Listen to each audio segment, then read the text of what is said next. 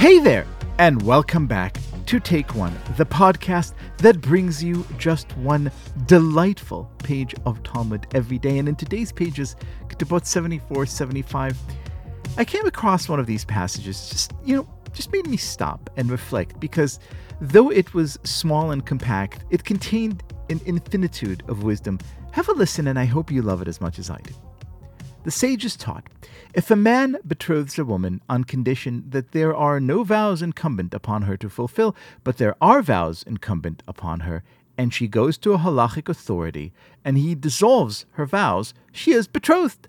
However, if he betroths her on condition that she has no blemishes, but she does have blemishes, and she goes to a doctor, and he heals her blemishes, she is not betrothed. The Gemara inquires, what is the difference between a halachic authority and a doctor? The Gemara explains, when a halachic authority dissolves a vow, he uproots the vow retroactively. It is as if she had never vowed at all, and therefore she was in fact not bound by vows at the time of their betrothal. But a doctor only heals from here onward. Since she had blemishes at the time of betrothal, she is in breach of his condition.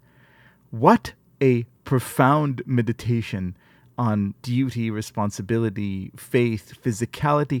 So much to unpack here that I have the pleasure of welcoming to the show one of my favorite teachers, someone whose meditations on Daf Yomi I follow both online and on Tablet Magazine. He's a rabbi and a professor at Yeshiva University. Welcome to the show, Ricky Hidary. Thank you, Liel. I am absolutely honored to be speaking with you, and especially about this compact but complex and deep passage that you pointed us to. First of all, it's talking about an amazing subject of a conditional marriage. We usually think our marriages are for long term, but here bringing up the fact that a man and a woman, they can make a marriage on condition of any condition that they come up with. And some people have looked to this mechanism to solve the problem of agunah in our days. This actually was used in communities in Turkey 100 and 200 years ago. If we make a condition that this marriage will be valid unless we separate or unless whatever condition, then retroactively the marriage actually never happened, and they can go their own ways, and shalom al Yisrael. But here we have a particular kind of conditional marriage where the man comes and says, I will be married to you, but only on condition that you have no vows. I don't want to find out later that you made a vow that you're going to decide to live in a certain place or not eat chicken or not do something. And so I want to make sure you have no vows. If she indeed has a vow, then the marriage is invalid.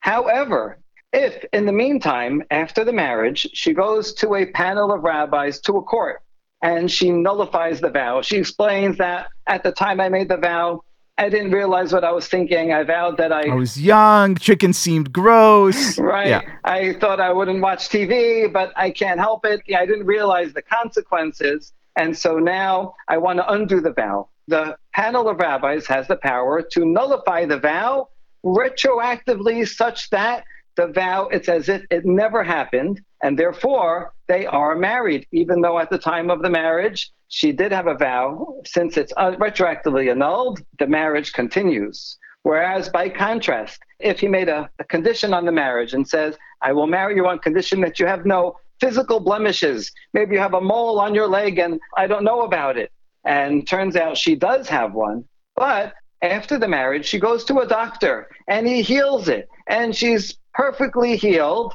Nevertheless, since that mole was there at the time of the condition, the marriage is invalid. And so the Talmud asks, what is the difference between a sage and a doctor? Which in general is a great question. We have professors, we have rabbis, we have the word doctor that has both meanings, doctors that actually help people, and doctor professors that help people in a different way. And doctors like me who can only play video games. Yeah. Exactly. And so here's the profound answer. A sage, a rabbi, can undo the vow retroactively, whereas a doctor of medicine can only heal someone from here on in. And I think here there's a deep and profound message about the difference between physical healing and spiritual healing. We know Maimonides was both a doctor and a rabbi, and he compares a rabbi, a spiritual guide, to a doctor that brings healing to one's body, so too to one's soul. But there's a fundamental difference. If someone gets a cut that leaves a scar, I broke my arm 10 years ago, it's still not exactly the same. We see people with COVID, and some have long COVID. Many of our elderly are not the same now as they were before. I have many people close to me who battled cancer and are doing well, they're in remission, but that's always there. That experience, that trauma is with them going forward. And so we can be healed physically, but it doesn't undo the fact that we were sick and we still feel the repercussions.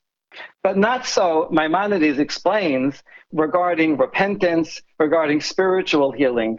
Maimonides in his laws regarding repentance says, if someone wants to repent, they made a sin, they feel bad, they should do the following: call out to God, humble themselves, do charity, do good deeds, keep away from that sin. And then he says something amazing: change one's name, as if to say, I'm a different person, not the same one who sinned.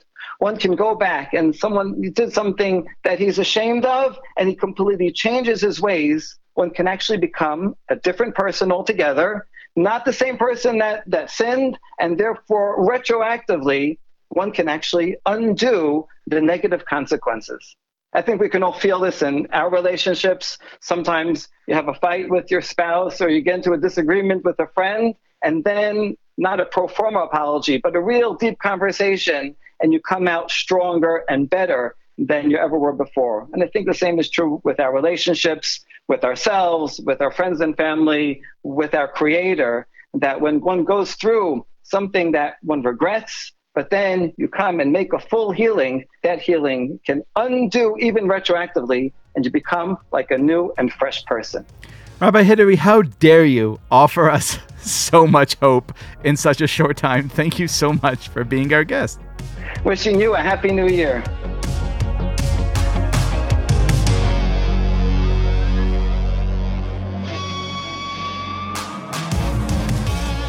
This has been Take One.